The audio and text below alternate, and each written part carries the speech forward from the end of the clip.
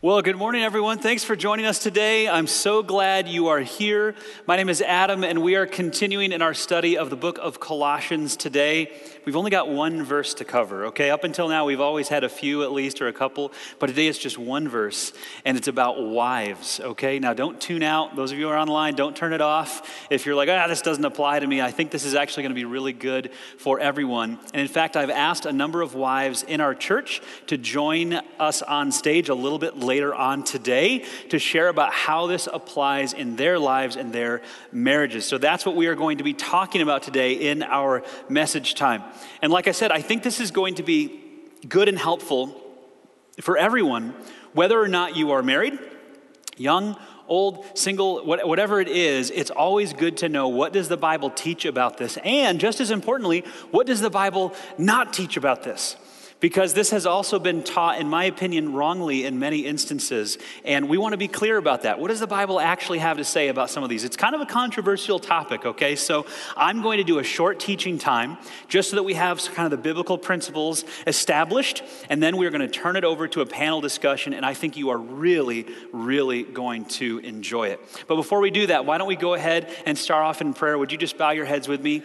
Heavenly Father, thank you for this opportunity to come before you now and to worship you and to praise you, Lord. And even though we can't necessarily sing out loud to our heart's content, we can worship you in our hearts, and we know that to you, that is sweet music to your ears.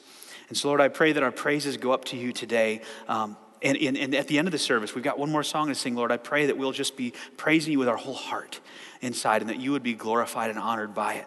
And as we look at your word now, I pray that this would be an act of worship to you as well, that we would give it our full attention, that we would focus on it, that we would not become distracted by notifications on our phones or anything like that, but that you would have our full attention right now in your word, that we would learn more about you and what you have to say to us and how you want us to live our lives. We pray this in Jesus' name. Amen. Well, I heard a pastor tell a story about a young girl who watched the movie Cinderella. Anybody like the movie Cinderella? It's a good movie. And I don't know about the new one. I haven't seen that. But the old one, the cartoon, good movie.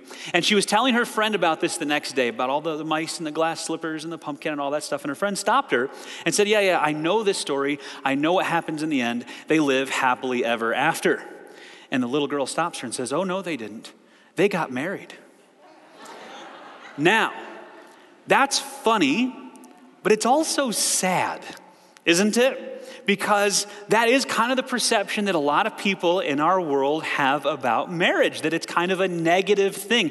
The idea of a lifelong commitment for some people like that is a harsh, abrasive kind of thing. They want the freedom to be able to enter into it and get out of it. And that's not how God designed marriage to work. If we do marriage God's way, we're going to have a much better time with it. It's a wonderful, lifelong partnership. Not without its bumps and difficulties, for sure, but even as we work through those, we grow in our understanding of how God wants to live and in our personal growth and in our marital growth. So that's what we want to talk about today. I want to establish some basic principles for marriage, but I also want to zero in on this one specific verse. I'm going to try to approach it a very particular way so we get there in the right way, I think. First, let me just introduce you to the verse. Okay, this is the text for today. This is in the Bible. It's Colossians chapter 3, verse 18. You can see it on the screen or turn to it in your Bible. It says, "Wives, submit to your husbands, as is fitting for those who belong to the Lord." I'm just checking to see if anybody's leaving. No? Okay, we're all still here. This is an awkward verse, right? This is just a weird, uncomfortable verse. I'm just curious, did anyone make this their life verse? Anyone? Okay. If any wives raise their hand, that would be concerning. If any husbands raise their hands, that's a sign. I haven't seen this on too many home walls, like on a painting where they've got a beautiful verse up there. You know, this is not one of those that you walk into your friend's kitchen like, oh yeah, Colossians 3:18, that's great. Can you imagine if a woman's retreat ever made this like their theme? You know, could you imagine going to a women's conference? They always have that stuff for you to take away, and this is what they gave you to take away. Wouldn't that be incredible? I mean, let's just be honest. This is an incredibly awkward and uncomfortable verse. It sounds weird to our ears, especially I would say our modern ears. It seems off. And yet it's in the Bible. It's in the Bible, so what do we do with it? The first thing I think we need to do is be honest about the fact that this verse is related to a lot of hurt and pain for a lot of people. And we just need to acknowledge that fact. Some of you may actually be twitching a little bit, wondering, how are we going to cover this verse today? How are we going to handle this? But there's a lot of pain and hurt associated with this verse for many people because of how it has been used sometimes in the past. And if you're not familiar with that and you don't know what I'm talking about, that's great, that's wonderful. But the fact of the matter is, this verse has been wrongly used in some instances to say that husbands can be domineering over their wives, that wives have no say in decisions at all. It's been used to dismiss the concerns of wives over their husband's behavior. It's been used in some cases even to cover up abuse. And none of that is actually what God intended from this verse. In fact, I want to suggest to you that this verse has a perception problem. It is so misunderstood and misrepresented in many places today, and the Bible does not support any of those negative uses that I have mentioned. So I want to talk about this verse and dig into the details of it. But before I do that, I want to just cover some basics about marriage. What does the Bible say about marriage? Because you have to put Colossians 3:18 into the right context. And so here's the context of what the Bible says about marriage very quickly, because I'm just going to do a short teaching time, and we're going to turn it over to the panel. Number one, God designed marriage. God designed marriage. God said it's not good for man to be alone. He took a chunk of his side and he made a new person, a woman. And Adam said, this is bone of my bone and flesh of my flesh. And they were a pair. They were a connection. They were brought together. And then the Bible says this is why a man leaves his family and a woman leaves her family. And the two come together and become one flesh. They become united. They form a new family. That all happened because of God. God designed marriage. And so he knows the best way to do marriage.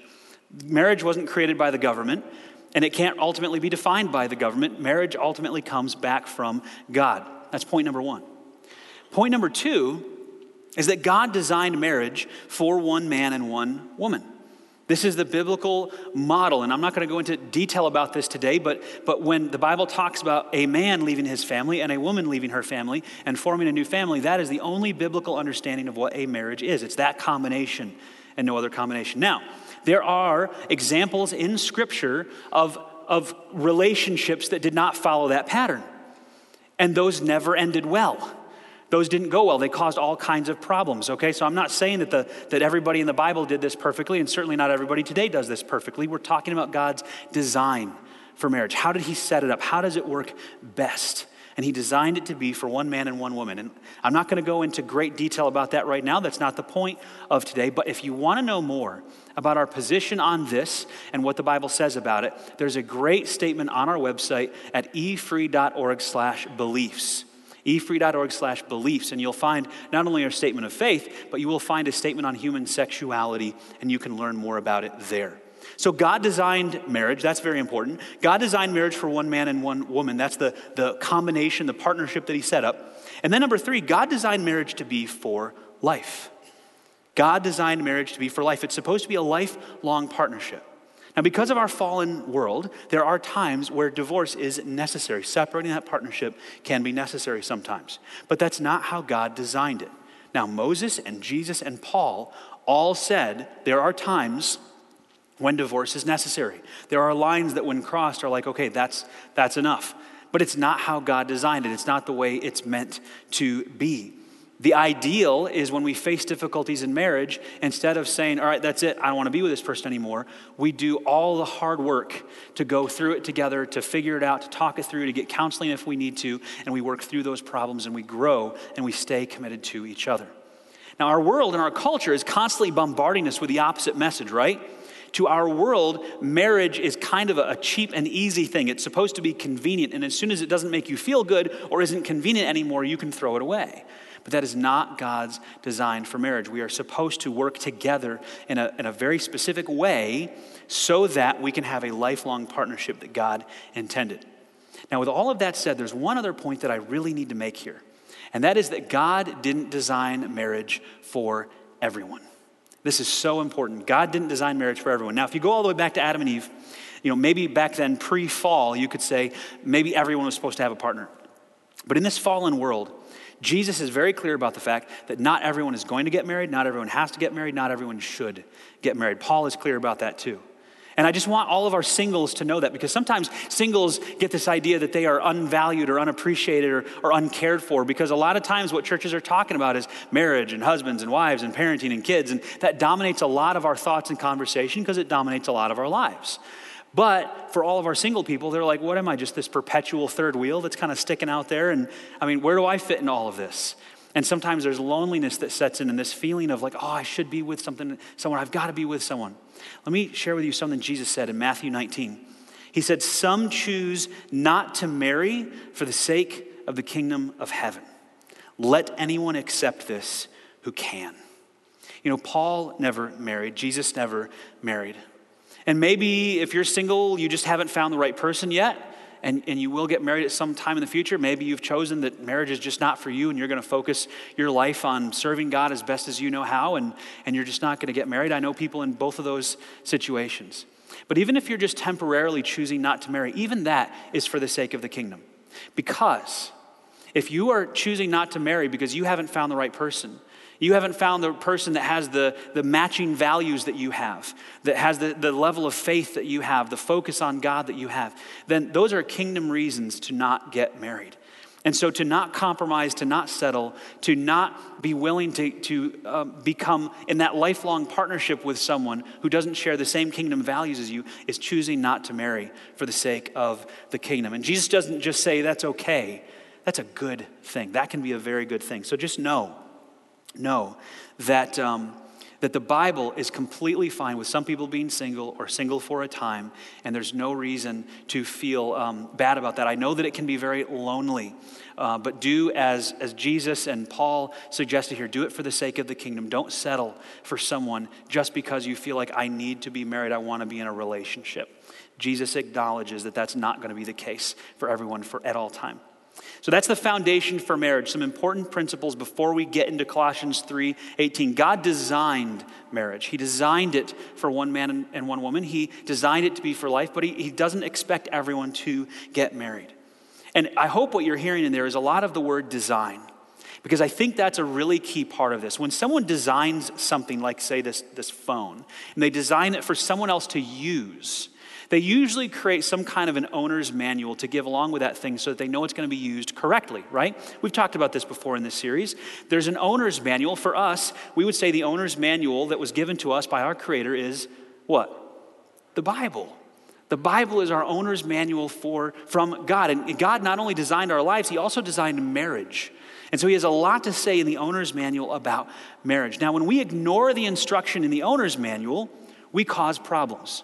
Like if I just ignore the requirement to change the oil in my car for a couple of years, I'm not even sure if it's going to make it a couple of years. All right, there's going to be problems there if I ignore that instruction. But equally destructive is if I misunderstand the instructions in the owner's manual, right? Like if I put canola oil in my truck, I'm not sure if that's going to work as well. If I misunderstand the instructions, a couple months ago, I bought some furniture online as a cabinet, and I had the great privilege of assembling this cabinet myself, It's one of those things where it's like, all right, I embark on a couple hours here, and we're going to try to fit all this stuff together. And I thought everything was going great. In fact, I thought I was making pretty good time. And I got to the end of this thing, and none of the stuff fit together. I put all this stuff together. It was the last thing to need to all assemble everything together, and it didn't fit. And here's why it didn't fit. At the very beginning, I glanced at the instructions. I thought I understood them. I started putting it together. And there are a whole bunch of parts that are two types of parts that look very similar. And I had been using the wrong parts in the wrong places the entire time. So what I had to do was disassemble everything, take it all apart again, pry out those wrong parts with a screwdriver, put back the right parts in the right places, and then everything could fit together. And here's what I want to suggest to you. Colossians 3:18 gets a really bad rap. And in some cases, it's because we've ignored the instruction. But in a lot of cases, it's because we misunderstand the instruction. And so because we don't fully understand it, sometimes it's easy to just sort of stick it over to the side and say, I don't want to deal with that. I don't think about that very often. I'm not really sure what that means. We're just not going to. Or sometimes we misunderstand it and we apply it in the wrong way. And this happens in so many different ways. So what I want to do today, and what I've been praying about all week, is just to maybe dispel some of the myths. maybe help bring clarity to what is Paul actually trying to say with this phrase. And as we understand it in its original context and what I think Paul and the Holy Spirit through him meant to say, I think it's going to help us understand how God wants us to operate based on his owner's manual. So let me put the verse back up there one more time so we've got this fresh in our minds. Colossians 3:18 says, "Wives, submit to your husbands as is fitting for those who belong to the Lord." Let's unpack this now. The first thing I want you to notice is that the verse is not written to men. Paul is specifically addressing wives here. It's not directed to the men. He's not telling husbands or the church to tell wives to submit. That's not what he's doing. He's addressing the wives directly and saying, wives, this is instruction for you. That means that this is something that the wife does voluntarily out of her free will. This is not something anyone makes her do. She has the agency and control over this. It also means, if you follow this logic, that Paul was expecting men and women to read and be taught from this letter directly, right? Paul was addressing everyone, and then in this one verse, he specifically narrows in and just says, wives, I'm talking to you right now. So Paul's talking directly to the wives and saying, this is instruction for you. And by the way, next week we're going to look at the next verse where he says, husbands, this is instruction for you. And so Paul meant for both men and women to read and be taught by this. And the direction here is directly to wives. Number two, the instruction is only for marriage. This is not saying that all women are to submit to all men. This has nothing to do with the workplace or politics or anything like that at all. This is specifically for God's design for marriage. And God's design is very important here. In fact, it's part of the reason why Paul gives this instruction in the first place. See, the reason for submitting, this is number three, is belonging to Christ. It's not because of something that the husband does. It's not because he makes it easy. It's because you belong to Christ. I've heard some wives say, though, I'll submit when he leads the way I want, or when he loves me the way I want him to love me, then I'll submit. And that's not a biblical prerequisite. That's not anything Paul says here. The submissive attitude is because you're a follower of Jesus, not because of something that the husband does or because he makes it easy to do. And I know that even that concept can be abrasive to some people. So stick with me because we're going to talk about the number one question that's on everyone's minds right now. And you're all wondering, you know what it is, right? What does it mean to submit? All right, we're going to talk about that in just a minute. But just know that this instruction is not meant to be subjective to something that the husband does per se. It's something that you do because of your relationship with Jesus. That's why it's not even a cultural thing. It's not like, oh, this applied back then, but it doesn't apply today. Paul says, this is because you belong to the Lord. In fact, the Bible even instructs Christian wives who don't have Christian husbands to do the same thing, which is really interesting. The Bible specifically says, hey, if you're a woman and you're a Christian and maybe you got saved later in life or something and you're married to a guy that has never trusted in Jesus, he's not obeying the gospel, the Bible says, you still need to submit to his authority. And by doing that and living your life a certain way, you may actually lead him to Christ in what you're doing. So this is not dependent on something the husband does per se. Now, I want to give a little bit of an example of this because, and I won't be too specific, but I have known women who were saved later in life or as adults at least and were already married or something like that. And they spent decades living with their husband who was not a believer. And they were godly and respectful, and they learned how to submit to a husband who was not following the same faith that they were. That's not an easy thing to do, but I've watched them do that with grace and with respect. And just to be clear, these are not husbands who are in any way abusive or were doing anything that would cause their wives to sin or anything like that. They just didn't have the kind of loving, gracious, warmth that you would expect from a follower of Jesus in the marriage relationship. But they still respected their husbands and followed them and learned how to be submissive toward them. And 1 Peter 3 tells us that they can actually win their husbands to the Lord through that. So now it's time for the big question. The big question is, what does it mean to submit? And this word has been so distorted and so misused for a very long time. I feel like Inigo Montoya in The Princess Bride when he says, you keep using that word. I do not think it means what you think it means. And that's how I feel about this word submit. So often it has been used to mean something that it doesn't really mean. So here's the idea behind the original Greek word. The verb submit, hypotasso, does not convey some innate inferiority, but is used for a modest, cooperative demeanor that puts others first. Submission is not about being unequal or inferior. It's not about passively going on with whatever someone else wants and not raising a question about it. It's a cooperative demeanor that puts others first. Now, the Bible says in 1 Corinthians 15 that Jesus submits, same word, hypotasso, submits to God the Father. Does that mean that Jesus is in any way lesser than God the Father? If you know your theology, the answer is no. Jesus is equal with God the Father. So submission here cannot mean that in some way this creates an inferior relationship, that where it's about a power dynamic or anything like that. This is not about equality. This is about a functional role. This is about a role that Jesus voluntarily adopts. Another way the Bible puts it is he's the Son. When the Bible says the Son of God, it's not talking about a biological son. This is positional sonship.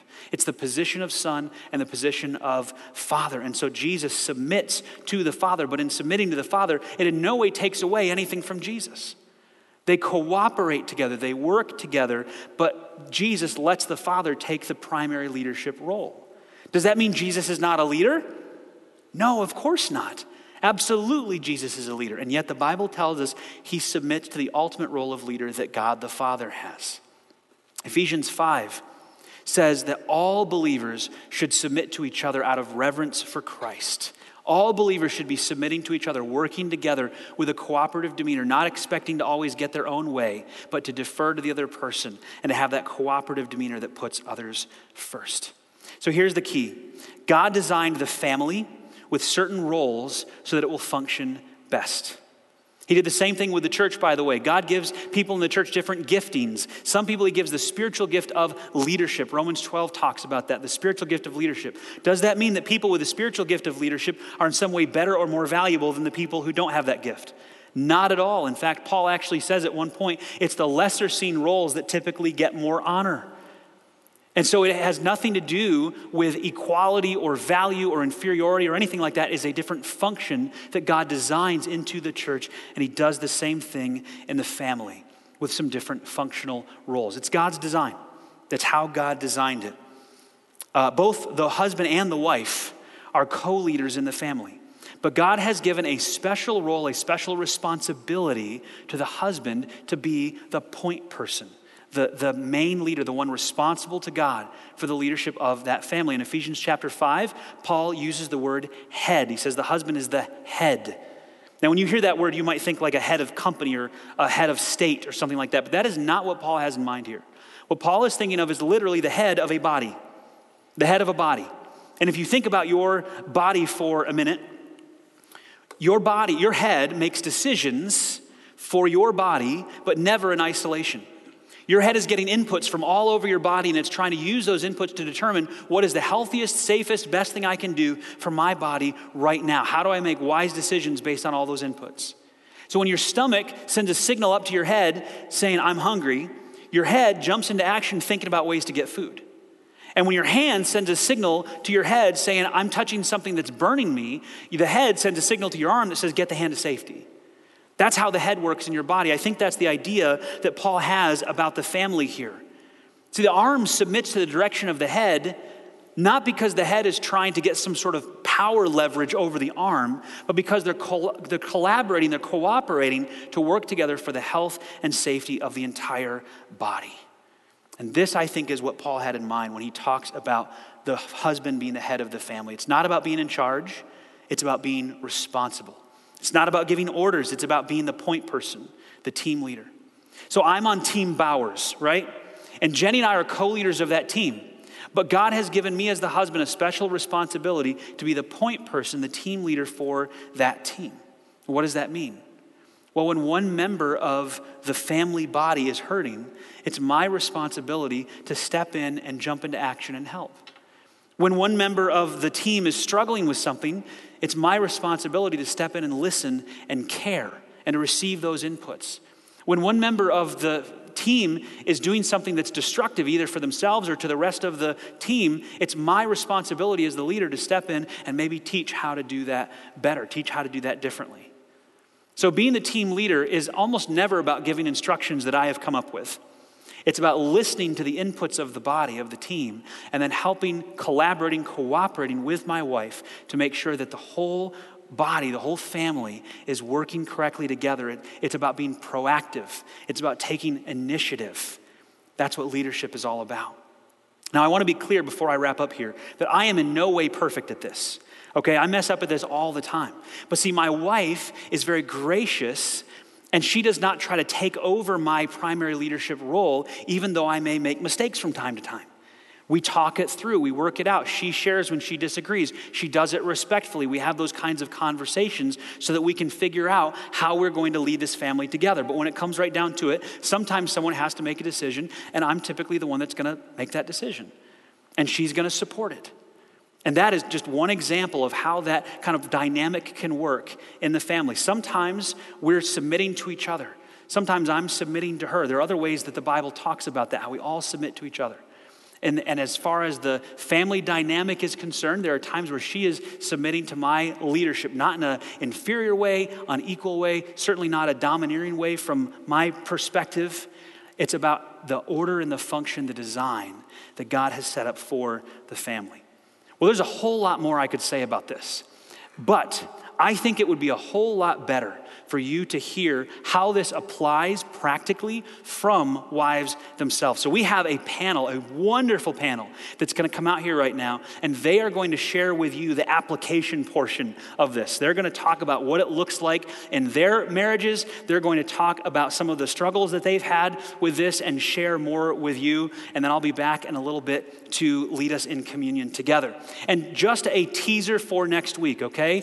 Don't worry, the guys' week is coming, all right? So next week is Colossians 3:19 rather. We're going to talk all about the husbands and their need to love their wives. We'll talk a little bit more about leadership in there. So wives, make sure you get your husbands here next week to hear the message next week. We'll have a panel then as well. Let's turn it over to our panel right now. And actually, would you thank them for spending their time with us this morning? Hi, everybody. We are so happy to be here with you today. If you are joining us online or if you are here in the auditorium, thank you for being here. And we want to invite you into this fun conversation. We have had so much fun talking about this the last few days preparing, and we're just excited to dialogue with you on this today. So I am Jenny, and I am joined by four awesome ladies. We've got Abby, Carol, Beth, and Ann. And between the five of us, we represent 115 years of marriage, which is pretty awesome. So yeah. So those years have been filled with lots of joy, lots of challenges, lots of learning and growing. And it is our hope that we will have the opportunity to share some of that with you today. So Adam just shared a great introduction and great foundation on the biblical foundation for submission. And we're going to hash some of that out practically. And what does that look like in our lives? So our first question is, what does submission mean and what does it not mean? Well, I just want to acknowledge, as Adam did, that this word sometimes can just grate on you. And I think that has been true for me. And just as it kind of can be like, wait a minute, this doesn't seem fair. And that can get to us. So I think that whenever we feel that way, particularly with the Word of God, we have to dig in a little bit more. And so that has been my process. And so what I would say, I think it's easier kind of to talk about what it is not than it is what it is. I think that's harder for some reason. So I think just to start out, I would say what it is not, I think we tend to think it is disempowering or somehow it means you are to be smaller or less than. And I don't know about any of you, but I certainly did not want to sign up for an entire life of being less than I was meant to be or felt like I am. And so I really feel like as we know who God is as our Father, as our Creator, that He wouldn't want us to be smaller than we are. And so I think that just isn't a consistent understanding with who He is as our loving God and Creator. And I think it also does not mean just going along and not having an opinion or a thought or a contribution, because I think, as God even said, he did not think it was good for Adam to be alone. He wanted and needed a helpmate. And so I think that means our voice and our opinion and our thought is very important. And not only that, we have the Holy Spirit in us. And that means that it is critical when we come to decisions or come to certain points that we need to be contributing. I think that is the expectation of the Lord in that.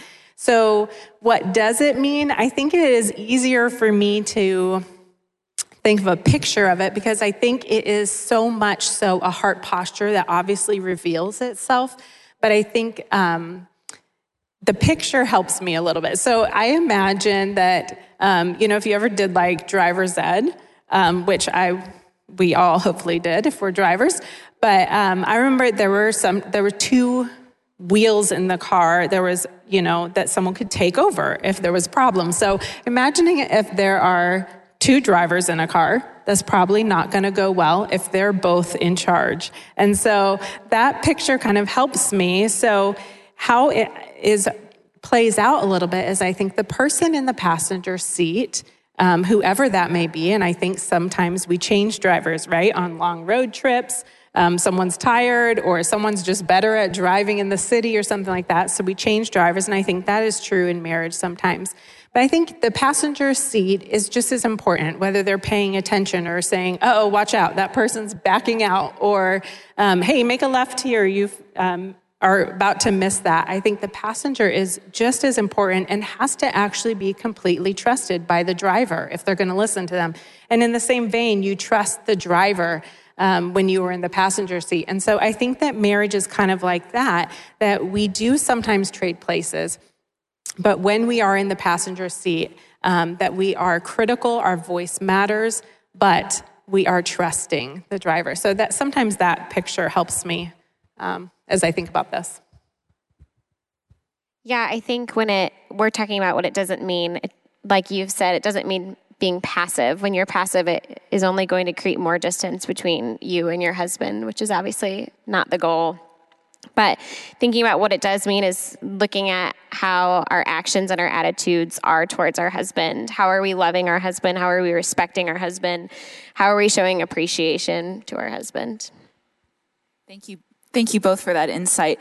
I think, to summarize, one of the biggest lies in Christian culture today is that submission is some sort of passive, listless, disengaged posture. And that's so far from the truth. It isn't. I mean, Jesus was active. He was engaged. He was passionate. He dialogued with people. And if we're to be like Christ, if we are to be Christ-like, then that means that's how we can view this relationship. And we can ultimately seek to honor God first, not just a human, but be honoring God and then submit in the ways that God calls us to, just as Jesus did as well. But it's active. It's not something where we just sit back and lose all power or anything like that. So that leads me to my next question. What does submission look like today in our culture and in our time? I think that sometimes women wonder, why do we have to be submissive? And it helps me to realize that men have to be submissive in some areas too, when you think about it. They need to be submissive to the lordship of Christ, to governing authorities, to their employers' directives. So they have that role in some cases too. But it also helps me understand the value of submission when I think about how Jesus had to submit as well, and he chose to submit. Even though he was equal with God the Father, he knew that his role, his function, was to provide the way of salvation by going to the cross for us, and he willingly did that. But he did wrestle in prayer over that, as you recall, that in the garden before the crucifixion, he did plead in prayer, "Father, is there another way? But nevertheless, your will, not mine." And so that needs to be our posture too, I think, as we want to submit to the Father's perfect will, that we are willing, that we want to obey, we want to fulfill our role as the helpmate to our husbands. And it makes sense that if God heard the vows we said to each other when we got married, he wants to help us fulfill them. And he created marriage. It was his design. So he knows best. It's like Adam said, the owner's manual. What does the Bible say? How to live this out as husband and wife. So it makes sense that he knows the plan that works best. I think it also helps me to know when I think about Jesus and his willingness to submit to the Father, that I have a shepherd who understands the challenges of submission. And early in our marriage, that was really reassuring to me. One of the first major decisions we faced was a move that had lots of implications. Bill was in seminary. He had just talked to a college professor about an opportunity to do a one-year internship, and he was so excited. So he came over to the office I was working at. I was answering all the incoming calls to the seminary. So between all those calls, he started telling me about this exciting opportunity, and this would be so neat. And I'm listening, thinking, yeah, but doesn't that mean we're going to have to leave our apartment? I'm going to have to leave my job. We're going to move to another state for a year. I'm going to have to get a job. We're going to have to get an apartment. And then at the end of the year, we're going to have to move back. I'm going to have to get another job. We're going to have to get a new apartment. And I'm just thinking of all the negatives. And it just was the beginning of revealing to us that we process decisions very differently. And Bill had to learn that I need time to process and ask questions, and that I need to not be negative from the get-go, because sometimes I think big changes are bad ideas. That's kind of my default. And so I've learned that I can trust the process and trust him and trust God to work through him to lead me. I think when we're talking about culture too, we have to ask if it's culturally bound, and like Adam and Carol said, all throughout Scripture is talking about submission, and we see it specifically in the Trinity where they are equal, but they all have separate roles. And in the beginning, when God created husband and wife, he gave us specific roles. So I think we can know confidently that we should be having these specific roles today.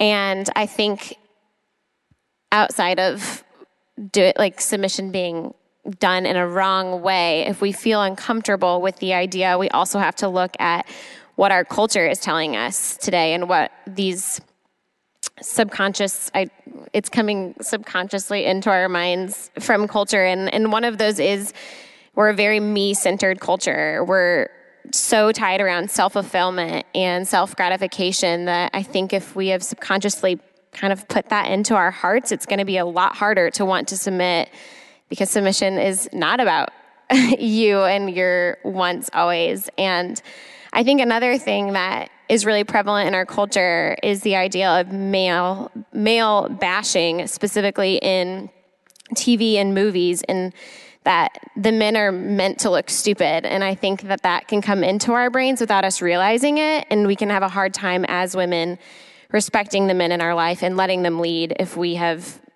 that in our mind without realizing it. Thank you both so much for sharing. So some find submission easier than others. So how does someone live out submission, and what are some of its benefits?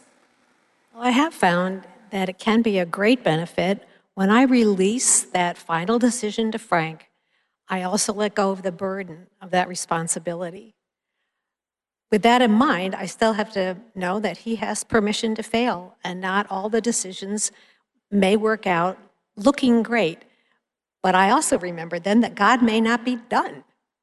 And so I want to refrain from any I told you so's or husband bashing, and just do what I'm supposed to be doing.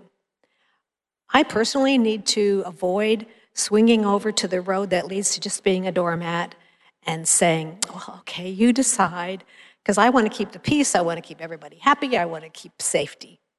On the other hand, because that will lead to resentment and bitterness. On the other hand, it's not good to be overbearing and domineering. We want to look for the healthy path that God has shown us.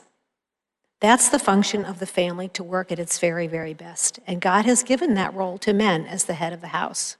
And although I may not always trust Frank, I surely trust the Lord in that. And when I obey God in this way, things won't get messy, and it will always work out for the very, very best. I have learned along the way that I really need to improve some communication skills and to pray a lot. Thank you for mentioning the prayer piece. I know for us, we will talk a lot and discuss a lot and really wrestle through various struggles and issues that we may have or decisions that we have to make. And I found too that there are times when I feel that big disagreement, inside, and we've had those open discussions that I need to just take some time and step back and spend some time praying about it and really come before the Lord and ask him, okay, God, what am I thinking about this? What am I believing about this? Is there something in my heart that is selfish and ugly or not of you that I need to work through on my own before I come back to this conversation? And a lot of times there is something going on in me that I really need to get right with him, and that completely influences the track and the trajectory of what we're discussing. And it doesn't mean that there isn't additional discussion and wrestling. I think part of submission is that it's a process. It's not a one-time thing. I think it can go on as situations in our life go on, but at the same time, having that opportunity to just touch base with the Lord really can get our hearts in the right place and in a healthy place that then allows us to, like you said, trust God too, that he's at work, and search me, oh God, and know my heart, try me and know my thoughts.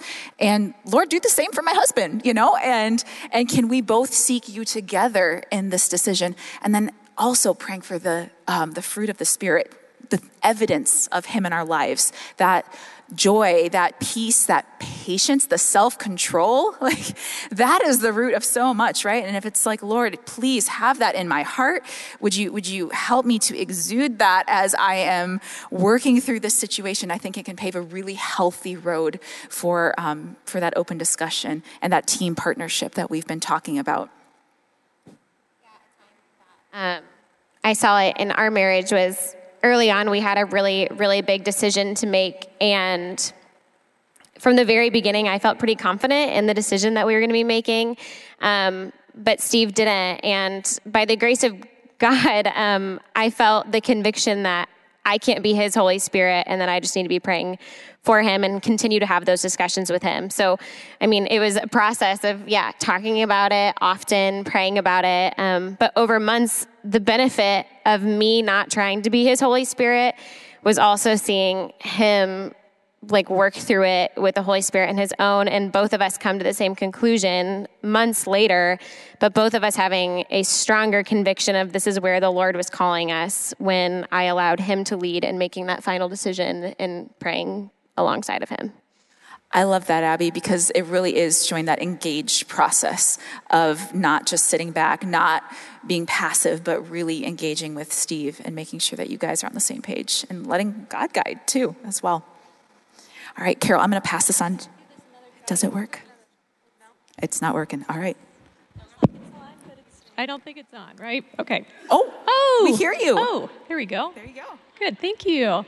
Okay, well, I think we were talking about the importance of communication and the time it takes sometimes to make decisions together. And I know, as I mentioned in my last example, that's certainly been true for us. And I just have to learn not to react before I hear him out just because I'm thinking, oh, that's not a good idea. Because I have to realize myself and my tendency to be not too excited about big changes, but I would never want to be the one that stands in the way of how God wants to lead us. And so I want to bring my fears or concerns to the Lord. And I've learned that I can trust God. And this is one of the benefits of submission that I think you were asking about, right? That one of the submissions is I think we learn how to trust God to lead our husbands, to lead us, and to lead our family. And so that increases our faith in God ultimately, and makes for a good working relationship, I think, too, especially as we've talked and prayed together about some of these things. I think another benefit that I've seen in submission, because, we don't really talk about the benefits that much. We kind of talk about how hard it is. But I think another benefit, besides growing in my faith in God, is just that there is more harmony in my home. There's more harmony if we are fulfilling the roles that God designed, because He is the designer of family. So, of course, there's going to be more peace, I think more contentment, and sure, it's not perfect at all, and we still have so much to learn, with a lot of grace need to be thrown in all the time. But I think there is so much to be said for seeking God's role for each of us in the marriage. I think something else I was thinking about, just how we do have different personalities and different bents. And I think even as you said this, Anne, that I think sometimes we can just want to just go along for the sake of peace, but it's not true peace. It's kind of appeasement. And then on the other side, we're fighting for our agenda because we trust ourselves more. And I think if you look at both of those, they both are they could be selfishness, but I think they both are protection. And that I think that God is calling us always out to trust Him. And I think we do flex that muscle a lot through trusting the people He's put in our lives, specifically our spouse. And so anyway, I do think both of those challenge. So I think it is good to look at what is my propensity and just be aware of that.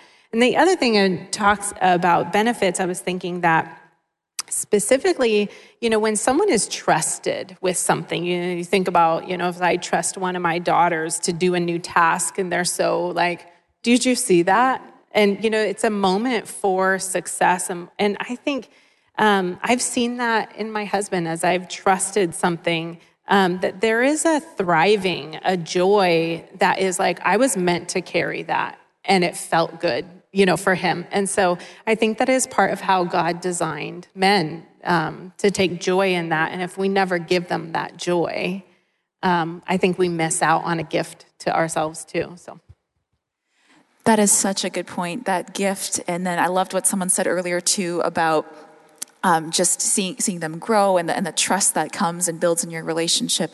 That is such a beautiful thing to watch God develop in our marriages. And I know as we were talking backstage before today, we were saying how as we've prepared for this, it has made us evaluate things and us consider, and check in with our spouses. Hey, how are we doing in this? And it's opened up a really good conversation because it really is a continual process of growing in that trust and allowing that beauty that comes from the peace and the calm of that order that God created to be fleshed out in our families.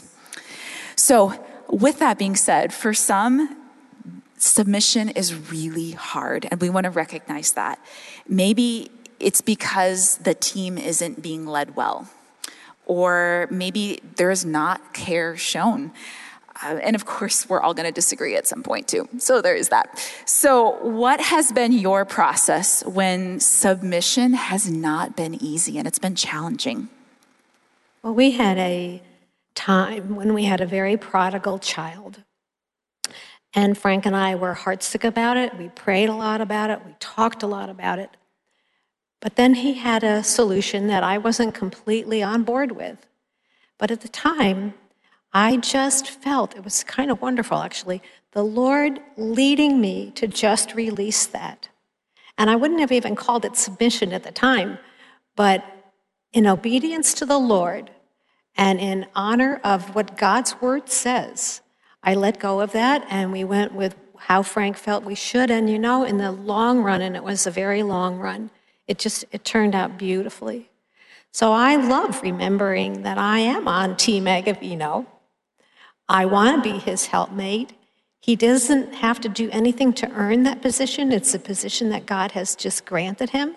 So if I do my part, if I know I've prayed, I've searched my heart, I see that I don't have any wrong motives, it's actually my own behavior that I'm ultimately responsible to the Lord for, and no one else's.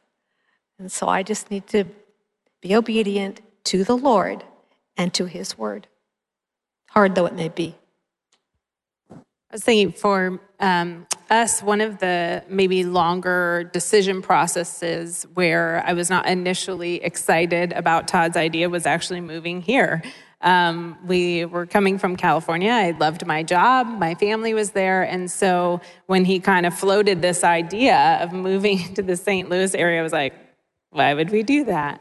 And so really it was for us, for me particularly, it was probably a 2-year discussion of going back and forth. And I remember, sitting at restaurants together as we were trying to figure out, what are your top 3 priorities in life? And really trying to find that we could make a decision when our top 3 priorities were the same. And that took a really long process. And I thought and he wasn't 100% certain either. And so I think he did want my voice in that. But at the same time, I wanted to trust that his vision for our family had something to it. And that took some time. But I was thinking what you said, Anne, that God didn't leave me alone in that. I really felt him whispering to me, and it rhymed, so it stuck, but I felt like it was trust God, trust Todd. And so I think he gave me a little matching tune to help me for the rest of my life. But I thought, that was so kind of God that I can trust God through who he's given me. And so anyway, I think that was a time for us. Thank you so much, both, for sharing those personal stories. And I think something that has been mentioned here, as well as something that Adam mentioned, but that we want to call attention to as well, is that there are so many unique situations that we can't possibly cover in our time up here together. And so we want to recognize that you have a unique story and a unique marriage. And submission has never been designed by God for any sort of abuse, physical, emotional, financial, any sort of abuse, any sort of domineering. That is not what God designed it for. Likewise, as women, we were not told or instructed to adopt some sort of unhealthy posture or grow bitterness in our heart. And maybe for some of you, you're sitting in here and you're going, I have serious trust issues with my spouse. How in the world am I going to trust this person to help lead our family? And so if any of that resonates with you, or if you're watching online, if that resonates with you, we want to encourage you to please reach out to someone, whether that is a mentor, whether that is a couple good, godly friends, or maybe call the care office here at church and ask for a referral to a Christian counselor. We were not innately born with all of the information that we need to operate in a healthy way in life. We just weren't. That's why we have God's word. That's why we have each other, where we can learn and grow and sharpen each other. And that's why we have life experience too. And so it is so important to recognize that and to have a discussion with your spouse. Have a check-in if it's a safe discussion to have. And if it's not, please reach out and have those conversations so that your marriage can thrive or your marriage can heal. That is what God desires. He desires reconciliation and growth and health, because that's what he models. So as we've discussed, again, Jesus lays out that model for us. He was active, he was engaged, and there was no room for any sort of domineering or dictatorial behavior. So again, we hope that this discussion encourages you today, so that if you are having a challenge and you are having a hard time, that you can really reach out and change that, because that is possible. So true, Jenny. We really do just need friends. We need mentors, because we will fail. We don't always get it right. And that's okay. God doesn't expect perfection, does he? He asks for a willing heart, and he offers to help us in this process of becoming the wives that he wants us to be.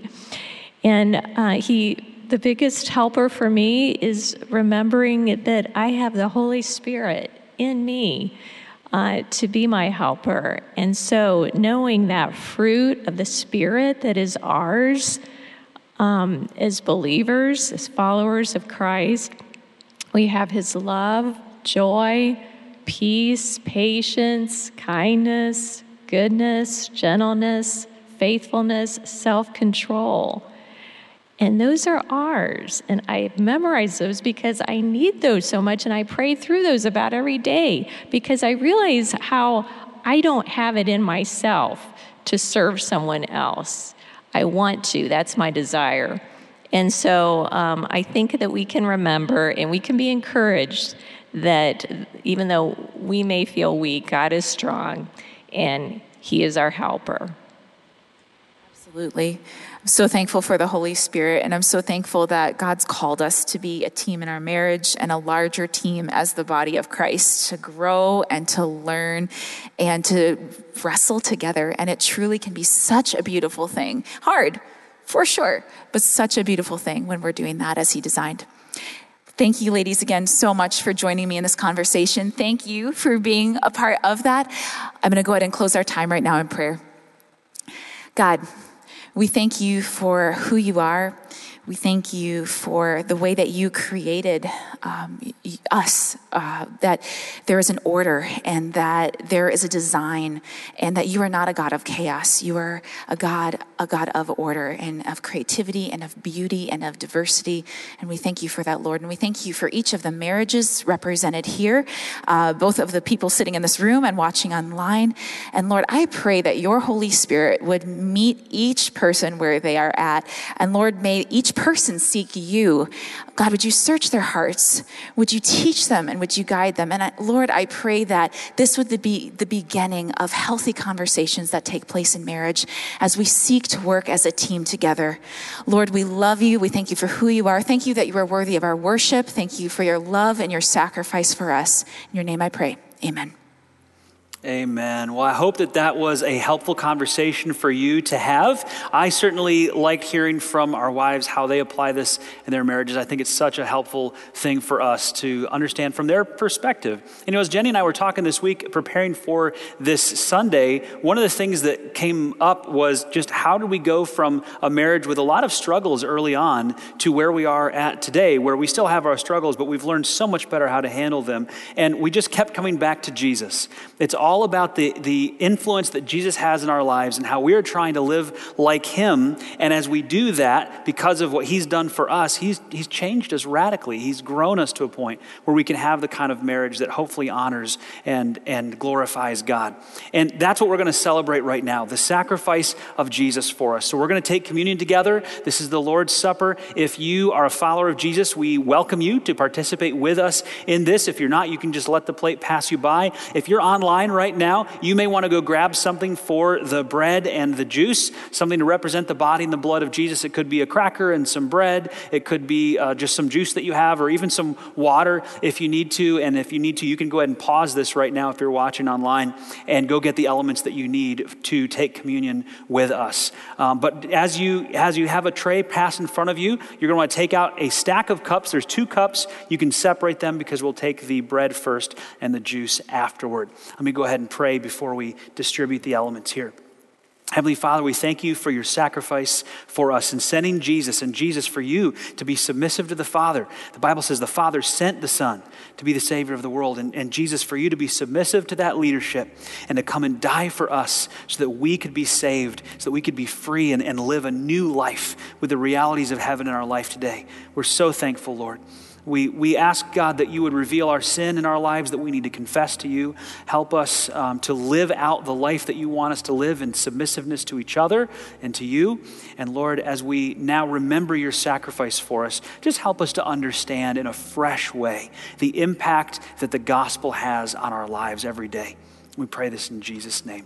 Amen.